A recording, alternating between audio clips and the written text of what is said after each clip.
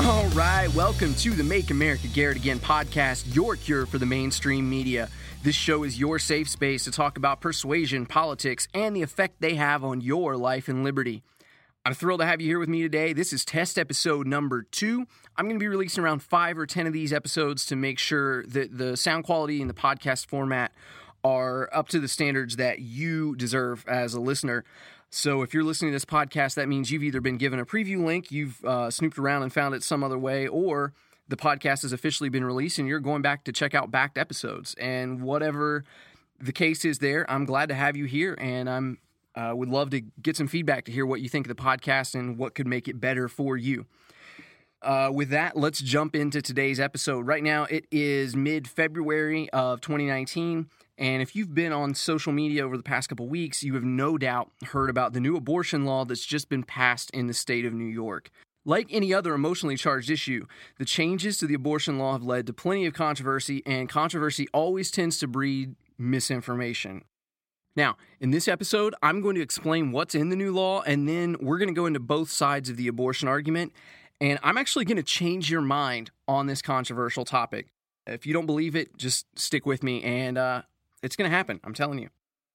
So, there is a new law in New York that's been passed and signed into law. It's called the Reproductive Health Act. And everything that I'm going to be telling you about this law was pulled up from factscheck.org. They are a pretty neutral, pretty straightforward site without a whole lot of bias, so I'm going to be linking to them in the show notes, so if that's something you want to look up and read about a little bit yourself, it'll be there. This new law was signed and supported by Governor Andrew Cuomo, who is obviously a pretty liberal Democrat governor, and it had previously failed in a GOP-controlled state Senate, but now there's a Democrat-controlled Senate, and they were able to pass it and get it through. What does it say? There's going to be a lot of quotes in here just so that we can get this exactly the way the law is written without any kind of spin on it or anything like that, and then maybe we'll go in and explain a little bit of what this means. So, what does it say? It allows abortion according to a professional's, quote, reasonable and good faith professional judgment based on the facts of the patient's case if the patient is within 24 weeks from the commencement of pregnancy, or if there's an absence of fetal viability, or if abortion is necessary to protect the patient's life or health, end quote. So, in other words, women can have an abortion before 24 weeks pregnant. Pregnancies obviously range from 38 to 42 weeks. If the fetus isn't viable or if it's a danger to the patient's life or health, that determination must be made by a licensed, certified, or authorized healthcare practitioner under state law, acting within his or her lawful scope of practice. So basically that means that it has to be somebody who is certified to talk about the actual birth of a baby. You can't just have your eye doctor, your foot doctor, or whatever, okay an abortion.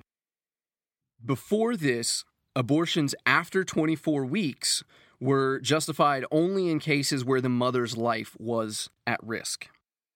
What was the old law? Under the old law, abortion in New York was illegal unless it was a, quote, justifiable abortional act. This means it was within 24 weeks of the commencement of pregnancy or necessary to preserve the mother's life. And that word preserve is emphasized here. So the new Reproductive Health Care Act, the RHA, it removes abortion from the state's penal code altogether. The homicide statute still defines a person as, quote, a human being who has been born and is alive, unquote. That means that killing a baby that has been born was, and it still is, considered a homicide. What does that mean? It still means that if you kill a baby that has been born, it's still a homicide. The way that it used to be under the old law, women would have to travel out of state to terminate their pregnancies with fetuses that doctors said would not survive outside the womb. So if your child has some sort of birth defect, sometimes their lungs don't develop. There's a number of things that could happen, but basically the doctors will tell you this baby is not going to survive really any amount of time past birth. They're going to be born, and sometimes within a few hours or a few days, that baby is going to pass away. And a lot of times in those cases, the baby is in a lot of pain, it's in a lot of distress because it doesn't have the organs formed properly that it needs to survive. When this would happen, the way that it used to be would mean that those women are going to have to go out of state. They're going to have to take a trip somewhere else where it is legal to terminate this pregnancy if they want to do away with the child before they're born and have to see it suffer or anything like that. On the other hand, under the new law, since an unborn child isn't considered a person under the new laws, right, because we define a person as a person who has been born and is still alive, since the unborn child is no longer considered a person under the new law, it's much more difficult for a victim of abuse to prosecute her abuser if he causes her to lose an unborn child. And a lot of people have also argued that domestic violence rates actually increase during pregnancy. I wasn't able to find any statistics on that, but I can definitely see how that would be possible, as obviously things get a lot more stressful when someone's pregnant, and emotions can run higher, and all kinds of outside factors are contributing to what could be a more stressful household. So maybe that's true, but what that means here is that under the new law, that unborn child is no longer a person. So if he hurts the mother and the unborn child, he's only legally on the hook for hurting the mother, because the unborn child isn't actually considered a person anymore. Now, the new law, the RHA, also repealed a section of the public health law that required the following. Any abortions after 12 weeks had to be performed in a hospital. An additional physician had to be present for any abortions after 20 weeks to care for any live birth that is a result of the abortion. So if they were attempting an abortion and that caused the baby to be born and the baby was alive, there needed to be a physician that was there on hand, and that those babies had to be provided immediate legal protection under the laws of the state of New York. So once that baby's born, that baby is a person. It's no longer a fetus. It's no longer an unwanted clump of cells. It is a person once it's been born, and it's protected under law, and they have to try to take care of that baby, and that baby has the same rights that anyone else would. We don't have any real reliable statistics on that, but it is widely believed that those cases are incredibly rare. Doesn't happen very often anymore. Now, the idea behind removing that part of the law is that modern medicine allows much more successful abortions and much more competent care in the event that there is a problem. According to the Guttmacher Institute, which is referenced several times throughout this, they are a pro-choice organization. So obviously you're going to have a kind of slant from that, but I'm using them for a reason here, and you'll kind of see why in a couple of events. But according to the Guttmacher Institute, abortions don't result in live birth anymore. That's not something that happens. As technology is advanced, those kind of things don't happen anymore because they're much more sure of their methods. In the event that there was a live birth, the child would immediately be cared for and protected under New York state law, just like we said a minute ago. So going back to Roe v. Wade, the states may limit abortions after fetal viability, except in cases that it is necessary to preserve the life or health of the mother. Now, New York's old law only allowed late-term abortion to protect her life. Now, again, going back now, it says preserve the life or the health. So viability is defined as a point when a fetus is potentially able to live outside the mother's womb with or without artificial aid. Every fetus is different, but viability can typically start around 23 weeks, and there's going to be a lot of numbers here. You can write this down if you want or just kind of gloss over it, but basically 23 weeks, they have a 20 to 35% survival rate, so, say 1 in 5, 1 in 3, something like that.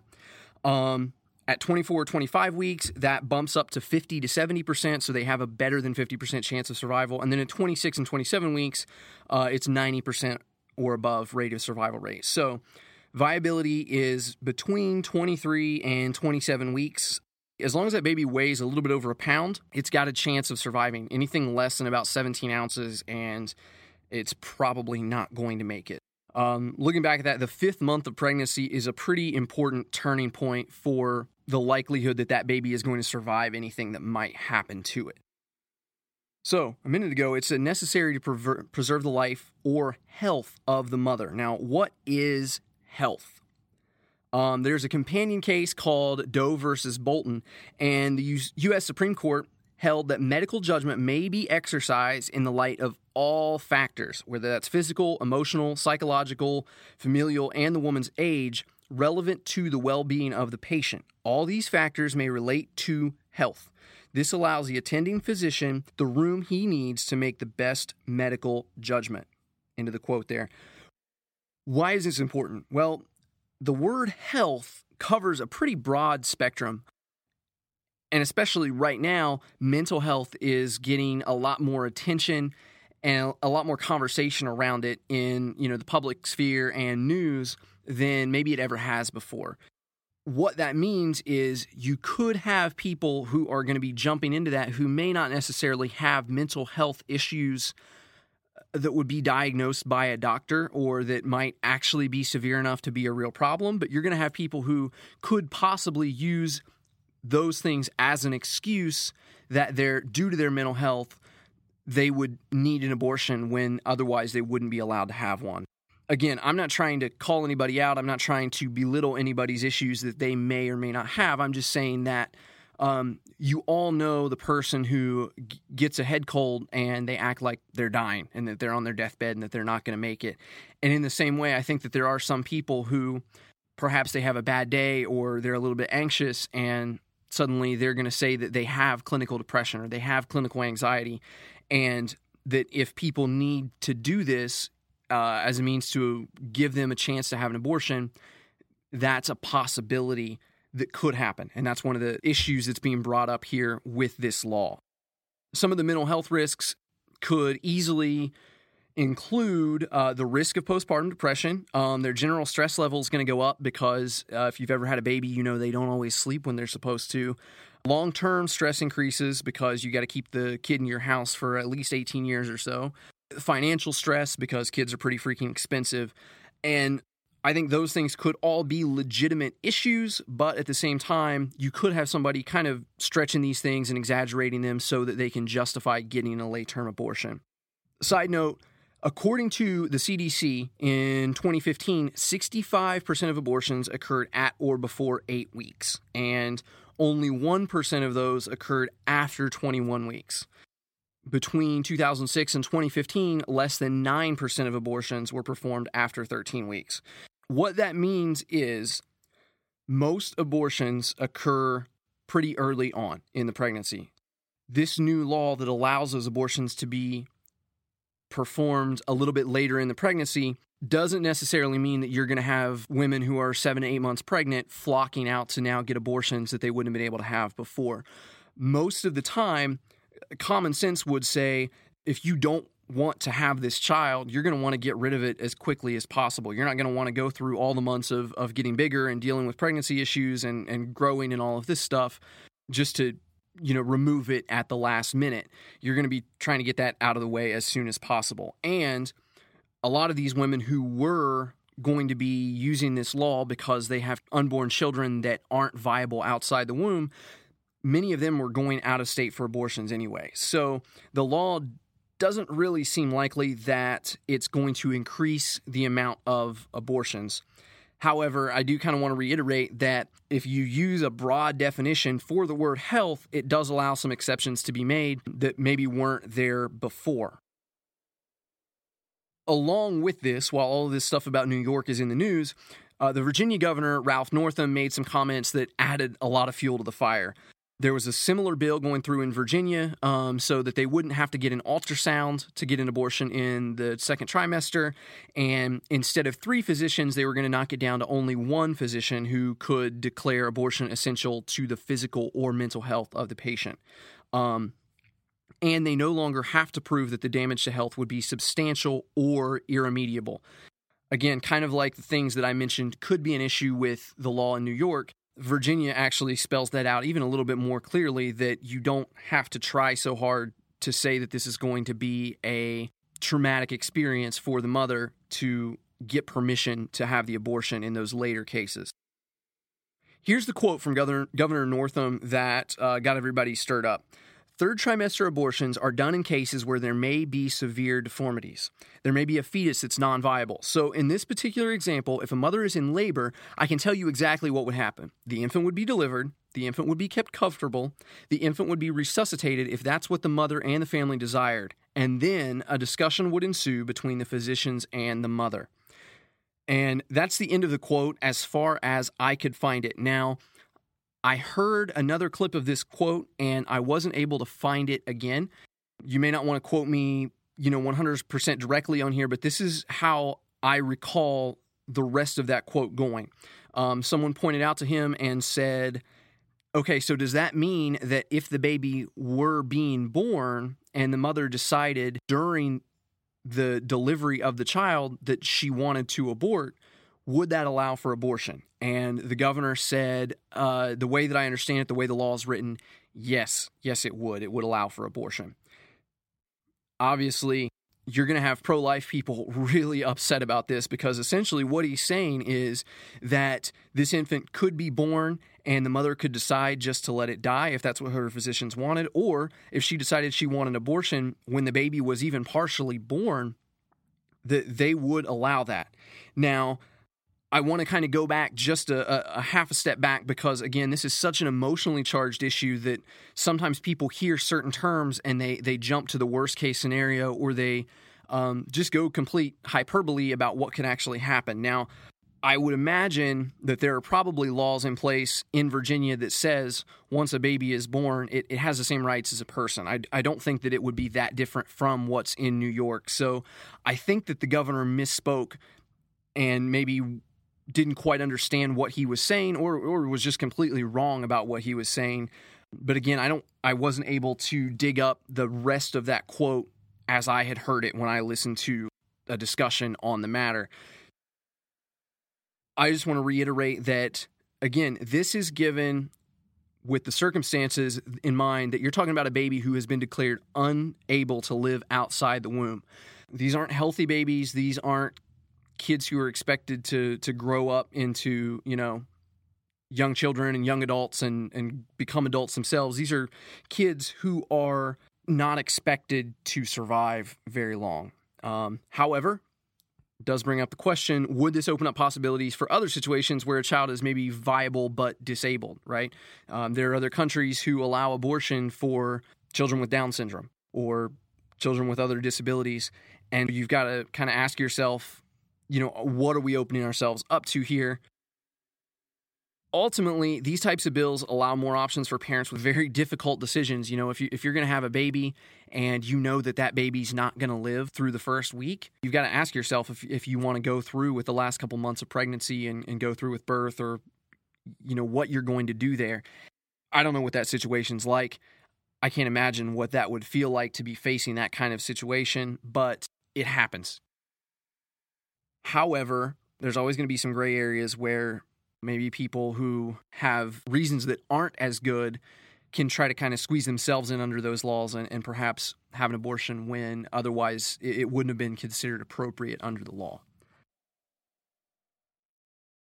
Basically, you've got two sides to this debate. You've got your pro-life people, you got your pro-choice people. That's what we call those two camps. But what's in the name? Why do we say that? Well, in general, our brain responds much better to positive statements rather than negative ones. If you're using a negative adjective like not or anti or non, they don't really register well with the way that our brain handles information. And it doesn't only work with like abstract ideas, like discussions that we would talk about, but it also works with concrete actions. Let's say like if you tried to quit a habit cold turkey, you're very unlikely to be successful at stopping that habit. You want to quit smoking, maybe you want to quit overeating, maybe you want to stop drinking. If you just try to stop, the chances are it's not going to work. You're not going to be able to hold off on that. You're going to give in to temptation and you're going to pick it right back up.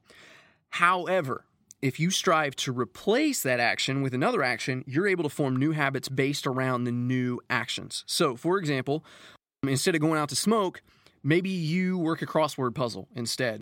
Instead of getting a large order of fries, maybe you order a side salad instead. You choose to eat salad instead. Instead of drinking alcohol, Find a new recipe for your new favorite juice or tea to bring from home when you go to those social situations where you're going to be tempted to drink. Those kind of things are much more likely to work as opposed to just not doing what you didn't want to do. The same thing goes for ideas and commands. So if you tell a child not to do something, what becomes their new focus, right? I'm going to do that thing. So when you say don't touch the electric socket, the brain looks right past the word don't, and instead you've turned the focus to touch the light socket. Even as adults, when somebody tells us we can't do something, no matter what it is, suddenly the idea becomes a lot more tantalizing, right? What am I missing? What? You can't tell me what to do. I'm going to find out for myself. I'm going to get to the bottom of this. Keeping that in mind, the science is obvious behind calling these positions pro-life or pro-choice rather than anti-abortion or anti-fetus, anti-birth, anti-baby, whatever. There's nothing about either of those names that would really turn somebody off if they were being introduced to the idea for the first time. If you never heard about abortion before, if I said, are you pro-life? You'd say, well, yeah, life is a good thing. People want to be alive. Of course I'm pro-life.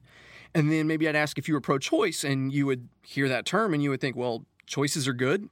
Everybody likes to have options. Of course I'm pro-choice, you know? They focus on the positive aspect, the action verb of that argument. And then when you're talking about people who are on the opposite side, then they're going to bring in the negative terms rather than the positive terms to the conversation. So you'll hear that Republicans are against women's ownership of their bodies, right? Republicans don't want to give women the right to choose. And you'll hear that Democrats have no dignity for the unborn, right? The Democrats want babies to die. They're baby killers, right? Even before any arguments have been made, these names have been set up to help you figure out where you identify, and then to make sure that they draw a line in the sand so that you see that you're on the good side and these other people are bad people, and these people are on the bad side and they're wrong and they're against all of the right things. And it becomes a whole lot easier to become entrenched in an ideology, and it becomes a whole lot easier to hate the right people when you can kind of dehumanize them and just see them as people who are against the things that we're against. Pro-life versus pro-choice. I'm going to give you a brief case for each side. You know, what they're saying, their best arguments to kind of back up their positions. As we get into this, first of all, what about cases of rape and incest? This argument is kind of often brought up as the exception to the rule or the most important reason why people should be allowed to have abortions. I'm not going to dig too deep into this, but I am going to say that we can see that rape victims sometimes want to keep the babies that come from their assault, and sometimes they don't. Of those pregnant rape victims that do have an abortion, sometimes they come to regret their decision to terminate, and other times they do not regret terminating that child. Every person and every situation is different. I'm not going to pretend to have answers for what a victim of that kind of trauma is supposed to do. Obviously, I'm a male. I haven't been raped. I can't get pregnant. There's no way I'm going to pretend like I would know anything about what that situation is like. So I don't have much of a comment on it, and I'm okay with that. And I think hopefully you should be too. With that in mind, I will say rape and incest have consistently been the reason for about 1% of abortions. There have been a bunch of surveys. I was able to go back to 1987, and they've kind of consistently done these things over and over again, up all the way up to today, and the number always hovers around 1%. When you are talking about rape or incest and abortions because of that, you're talking about 1 out of every 100. And I think if somebody is using this as the basis for their abortion argument, I think a lot of times they're just using this as an opening to have abortion for other reasons.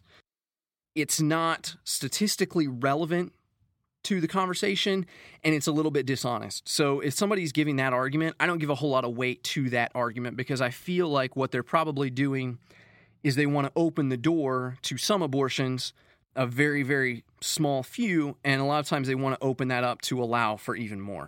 We're going to go into better arguments for abortion in just a few minutes, but first we're going to cover the pro-life side. Their case is pretty simple, and it goes like this. An unborn child is a human life. That's it, okay? This is a human. This is a person, this person has rights, and you can't kill another person, so you can't kill an unborn child. From a very early age, you can tell that this is a tiny human, and it's got plenty of recognizable human features, right? It doesn't take long before you can see it's got a little head and 4 little limbs and, a torso. At the very moment that it's fertilized, all of the DNA of this child is already contained in those cells. The hair color, the eye color, the shape of their nose, the sound of their voice, a lot of times their height and their build, all of these things are determined the second that child is conceived. At 3 weeks old, most of the time the mother hasn't even crossed her mind that she might be pregnant, that embryo already has a heartbeat, which is a sign of life that we will usually use to determine if any child or adult is living. You find an unconscious body, the first thing you do is you check for a heartbeat. In other words, by the time that the parents can even consider whether or not abortion is an option, that baby is already displaying what most people consider the essential signal that it is a living human being. A lot of people want to pick some other milestone, whether it be a heartbeat or brain activity or the ability to feel pain, and they want to use that as the starting point for this is a human being, and therefore abortion is okay at any point before that. You can abort before a heartbeat, or you can abort before brain activity, or whatever. The problem with that, and I'm going to take a quote here from Ben Shapiro, the problem is anytime you draw any line other than the inception of the child, you end up drawing a false line that can also be applied to people who are adults. In other words, if it's a heartbeat you're looking for, you can point to adults who use a pacemaker or have an artificial heart or have their heart stopped during open heart surgery. If it's brain activity you're looking for, you can point to people who are in coma. In the same video that I pulled, a student at Berkeley says that he thinks that sentience is the sign of life. And Ben asks him, does that mean I can stab you in your sleep? No. Well, what if you're in a coma and you might wake up? Can I stab you then? Again, obviously the kid says no because I might wake up. I have potential sentience. He says, you know what else has potential sentience? Being a fetus. It's a pretty solid argument there. Some people might say that the baby isn't wanted. However, plenty of contraceptives are easily available and they're very affordable these days as well. Also, unless you think babies come from the stork, you know that abstinence is also a very reliable option if you're not ready for the responsibility of a child. In other words, you know where babies come from. If you don't want a baby, you can stay away from those things. You add all this stuff up, and the truth becomes pretty clear. An unborn child is a human life, and as a human, it deserves to have its life respected and protected. But is it? Then what about the pro-choice argument? The pro-choice argument centers around the right to control your own body. More specifically, I guess, a woman to control her own body. All of us would object to having something put into our bodies without our permission. If something was put into your body without permission, or if something harmful was growing there on its own, like maybe you have a tumor or a cyst or a mole, we would elect to have it removed and thrown away as quickly as possible. If a woman owns her body, shouldn't she have the right to remove any parasites or freeloaders? What if the thought of a baby really does present a danger to her livelihood? Now, this is the point where I think a lot of pro-life folks fail to see the reality of the situation. There are plenty of women out there who are in genuinely dangerous situations. Maybe they're homeless or almost homeless. Maybe they're addicted to drugs and they're using regularly. Maybe they live in an abusive household. Or, what if it is no exaggeration that this child is genuinely being born into a horrible, miserable existence that nobody should live through? If you knew that your child was destined for a life of hunger or neglect or abuse or maybe even torture, things that this child is going to carry with them into adulthood if they manage to survive to it, wouldn't you be doing the right thing by simply ending their life early to protect them from that kind of pain? Think of the pain you could spare this child and maybe even spare their children or other people that they might abuse if they pass it on. Maybe abortion in those cases, maybe it really is an option. Now, if you're pro-life and listening to this, you've got two thoughts running through your head right now. One, she should be using protection and or abstaining. Number two, she needs to leave that situation. She needs to run away. You're right. She should.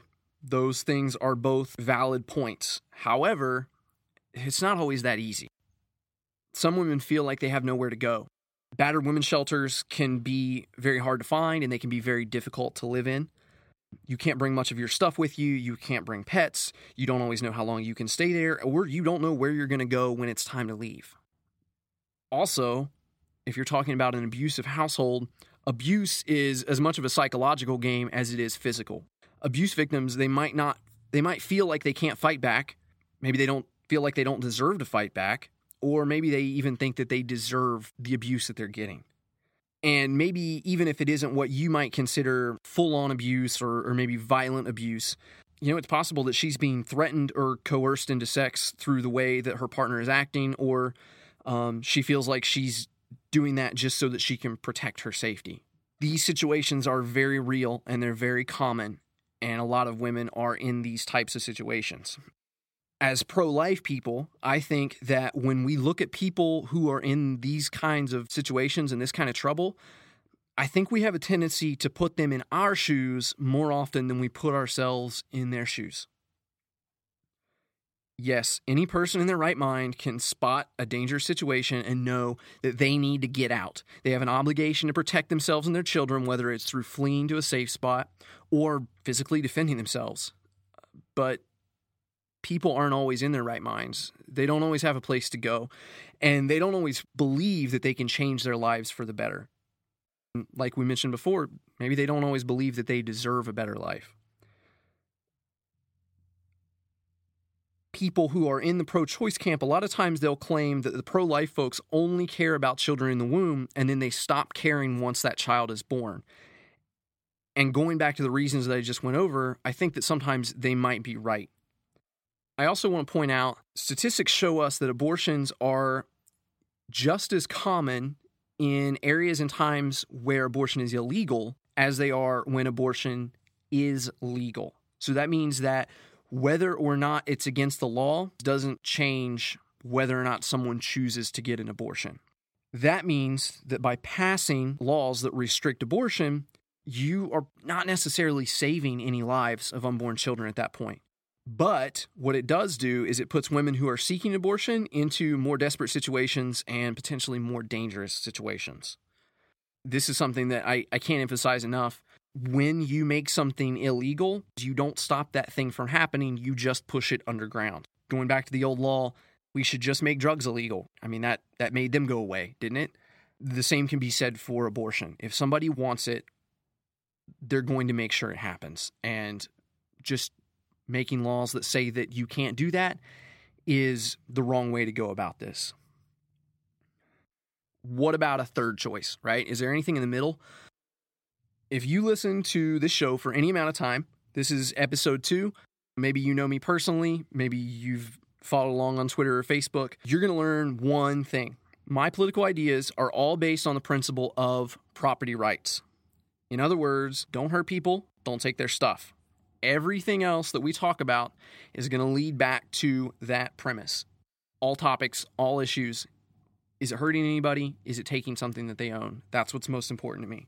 When you put that idea up against the abortion argument, the confusing issue here is that you have two sets of property rights that are kind of resting on top of each other. The baby's body is his property, and the mother's body is her property. Now, if they're at odds over the same space, who wins that dispute? A common allegory would be, I invite you out on my boat for the afternoon, and we head several miles out into the water, and eventually we start having an argument. Maybe I say, Mortal Kombat on Sega Genesis is the best video game ever. And you say, I disagree. It's a very good game, but I think Donkey Kong is the best game ever. And I say, Donkey Kong sucks. And you reply, you know something? You suck. Now this upsets me so much that I tell you to get off my boat. Of course, you're going to say, where am I going to go? There's no other boats around.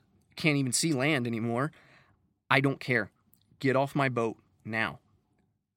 That is going to mean certain death for you. So most of us would agree that I would be wrong to do that to you, even though the boat is my property. If you're not physically harming me, I don't have the right just to take you out there and throw you off to your death. Most people would agree that that would be cruel and that would probably be murder. However, at the same time, say if you snuck onto the boat or if you were trying to hurt me or steal from me, the scenario gets a lot more muddy again. How do we reconcile this? Dr. Walter Block puts forth a suggestion to try to bridge this gap. In order to protect the rights of the mother by respecting her body, but also to protect the rights of the baby's life, Block suggests a stance that he calls evictionism.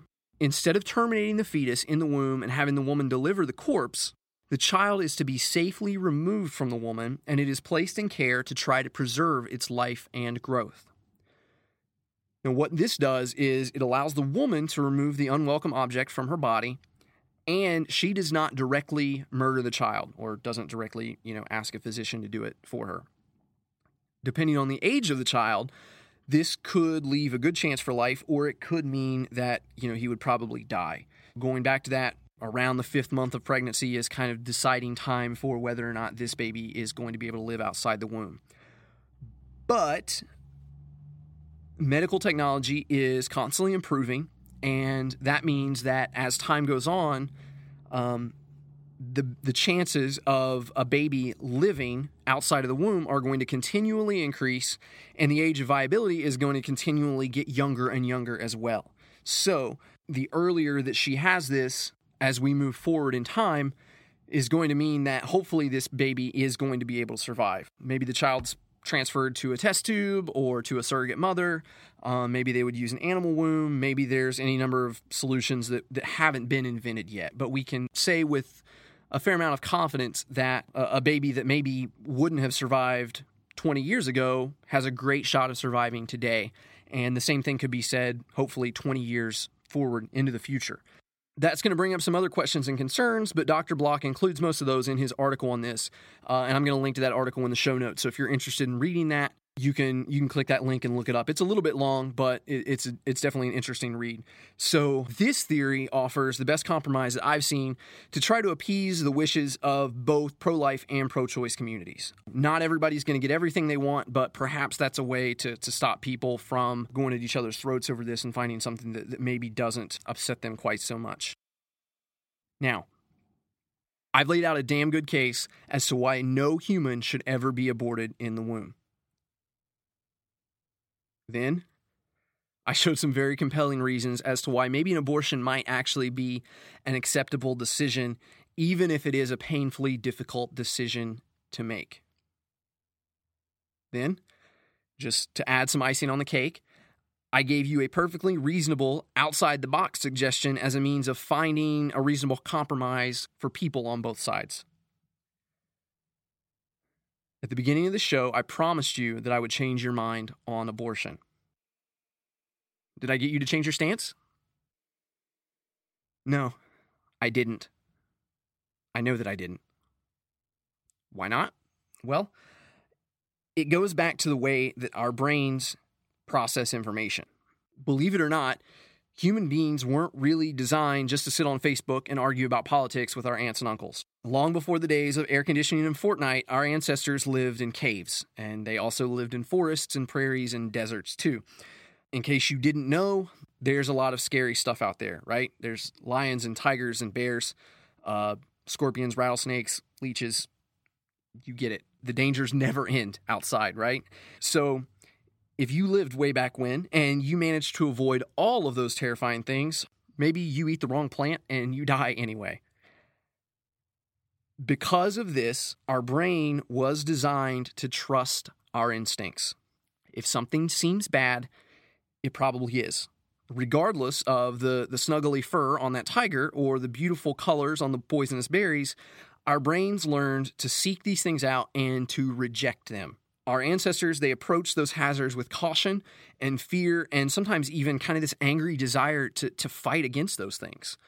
And this was an essential defense mechanism because we were literally surrounded by stuff that was trying to kill us. Modern day Australia, I guess. The good news is that it worked. We started from the bottom. Now we're here at the top of the food chain. We're the king of the earth. We have survived, and now, fortunately, our life is a whole lot easier than it was for anybody that lived before us. But a lot of those caveman instincts still kind of linger within us. And one of them is that when we are presented with an idea that goes against something we believe, our brain rejects it. In these instances, facts and context don't matter at all. All that matters is that our beliefs are being challenged, and our brain often processes that as if it's a life or death situation, and it's a force that has to be stopped. To make things even more complicated, emotions will solidify those beliefs into your brains even more than before. What that means is the more emotional someone is about a topic, the more impossible it is to change their mind about that topic. Doesn't matter what it is. If someone believes with all their heart that the sky is green instead of blue, and they're passionate about that belief, there's nothing that you can do to get them to change, no matter what. This is why certain subjects like religion and gun control seem so hard to gain any ground on. This is also why YouTube videos titled Ben Shapiro Rips Pro-Choice Student at Berkeley, it fails to convert that liberal coworker of yours, right? Now that we know this, it should be both enlightening and maybe a little disturbing at the same time. I mean, on one hand, hopefully it helps you to not be so frustrated when, say, you've laid out the perfect arguments on abortion and your listener still just refuses to give in. On the other hand, you got to wonder, what kind of ideas am I too stubborn and too emotionally invested in to change? Try not to beat yourself up about it too much. I mean, it is the way that we're all programmed, but try to keep that in mind next time you get ready to go all in on some debate on Twitter. Maybe you remember to choose your battles a little bit more wisely, and if you can see things getting too emotional, maybe you just admit that it's literally impossible to change their mind if they're in that state. Instead, what you should do, you should stay calm. You should watch for opportunities and topics where cooler heads prevail, and save yourself the stress of going up against those keyboard warriors, especially on the most charged topics. I'm telling you, this is something I do. I don't talk to many people about abortion, and I don't talk to a lot of people about gun control. Those are two things where it is going to be very difficult, no matter how many facts you have, no matter how solid your argument is. Those kind of things are so emotional for people that you're going to have a very, very, very difficult time getting them to change their mind. In future episodes, we're going to talk about some other ways that you might be able to help convince other people to see your side, or you might be able to kind of tap into their emotions a little bit and help draw them over to your side. But ultimately, they've got to feel like it's their idea, and they've got to come over on their own free will. You know, you're not going to do the Clockwork Orange thing and tie them to a chair and hold their eyes open until they see the light. It's a lot more complicated and a lot more difficult than that. And there are going to be times where you flat out cannot change people. So, I never told you I was going to change your stance on abortion, but I did tell you that I would change your mind. And hopefully I did. Hopefully now you're willing to admit that maybe it's just a little bit more complicated than you made it out to be. You know, maybe it's not so plain and simple. And hopefully after you learn how our brains handle those emotional ideas, maybe you'll go into those conversations with a little bit more clarity and a little bit less disappointment if you don't win everyone involved over to your side. You know, as we go into future episodes, we're going to talk about other ways that's going to help you hopefully convince people to move a little bit closer to your side, make them a little bit more open to hearing your ideas. And we're also going to be pointing out the way that the media and other advertisers and politicians are trying to convince you to join their side, even when you don't realize it. So that sums up the second test episode of the Make America Garrett Again podcast. Thank you so much for listening. Follow me along on Twitter at twitter.com/Garrett Again. That's Garrett with just one R. Or Make America Garrett Again on Facebook at facebook.com/Garrett Again. And again, that's Garrett with just one R. Hey, do me a favor and shoot me a quick message and let me know who you are and where you're listening from. I'd also love to hear what you think of the show so far and what topics you'd like to cover here. All right, until next time, this has been your cure for the mainstream media. Later.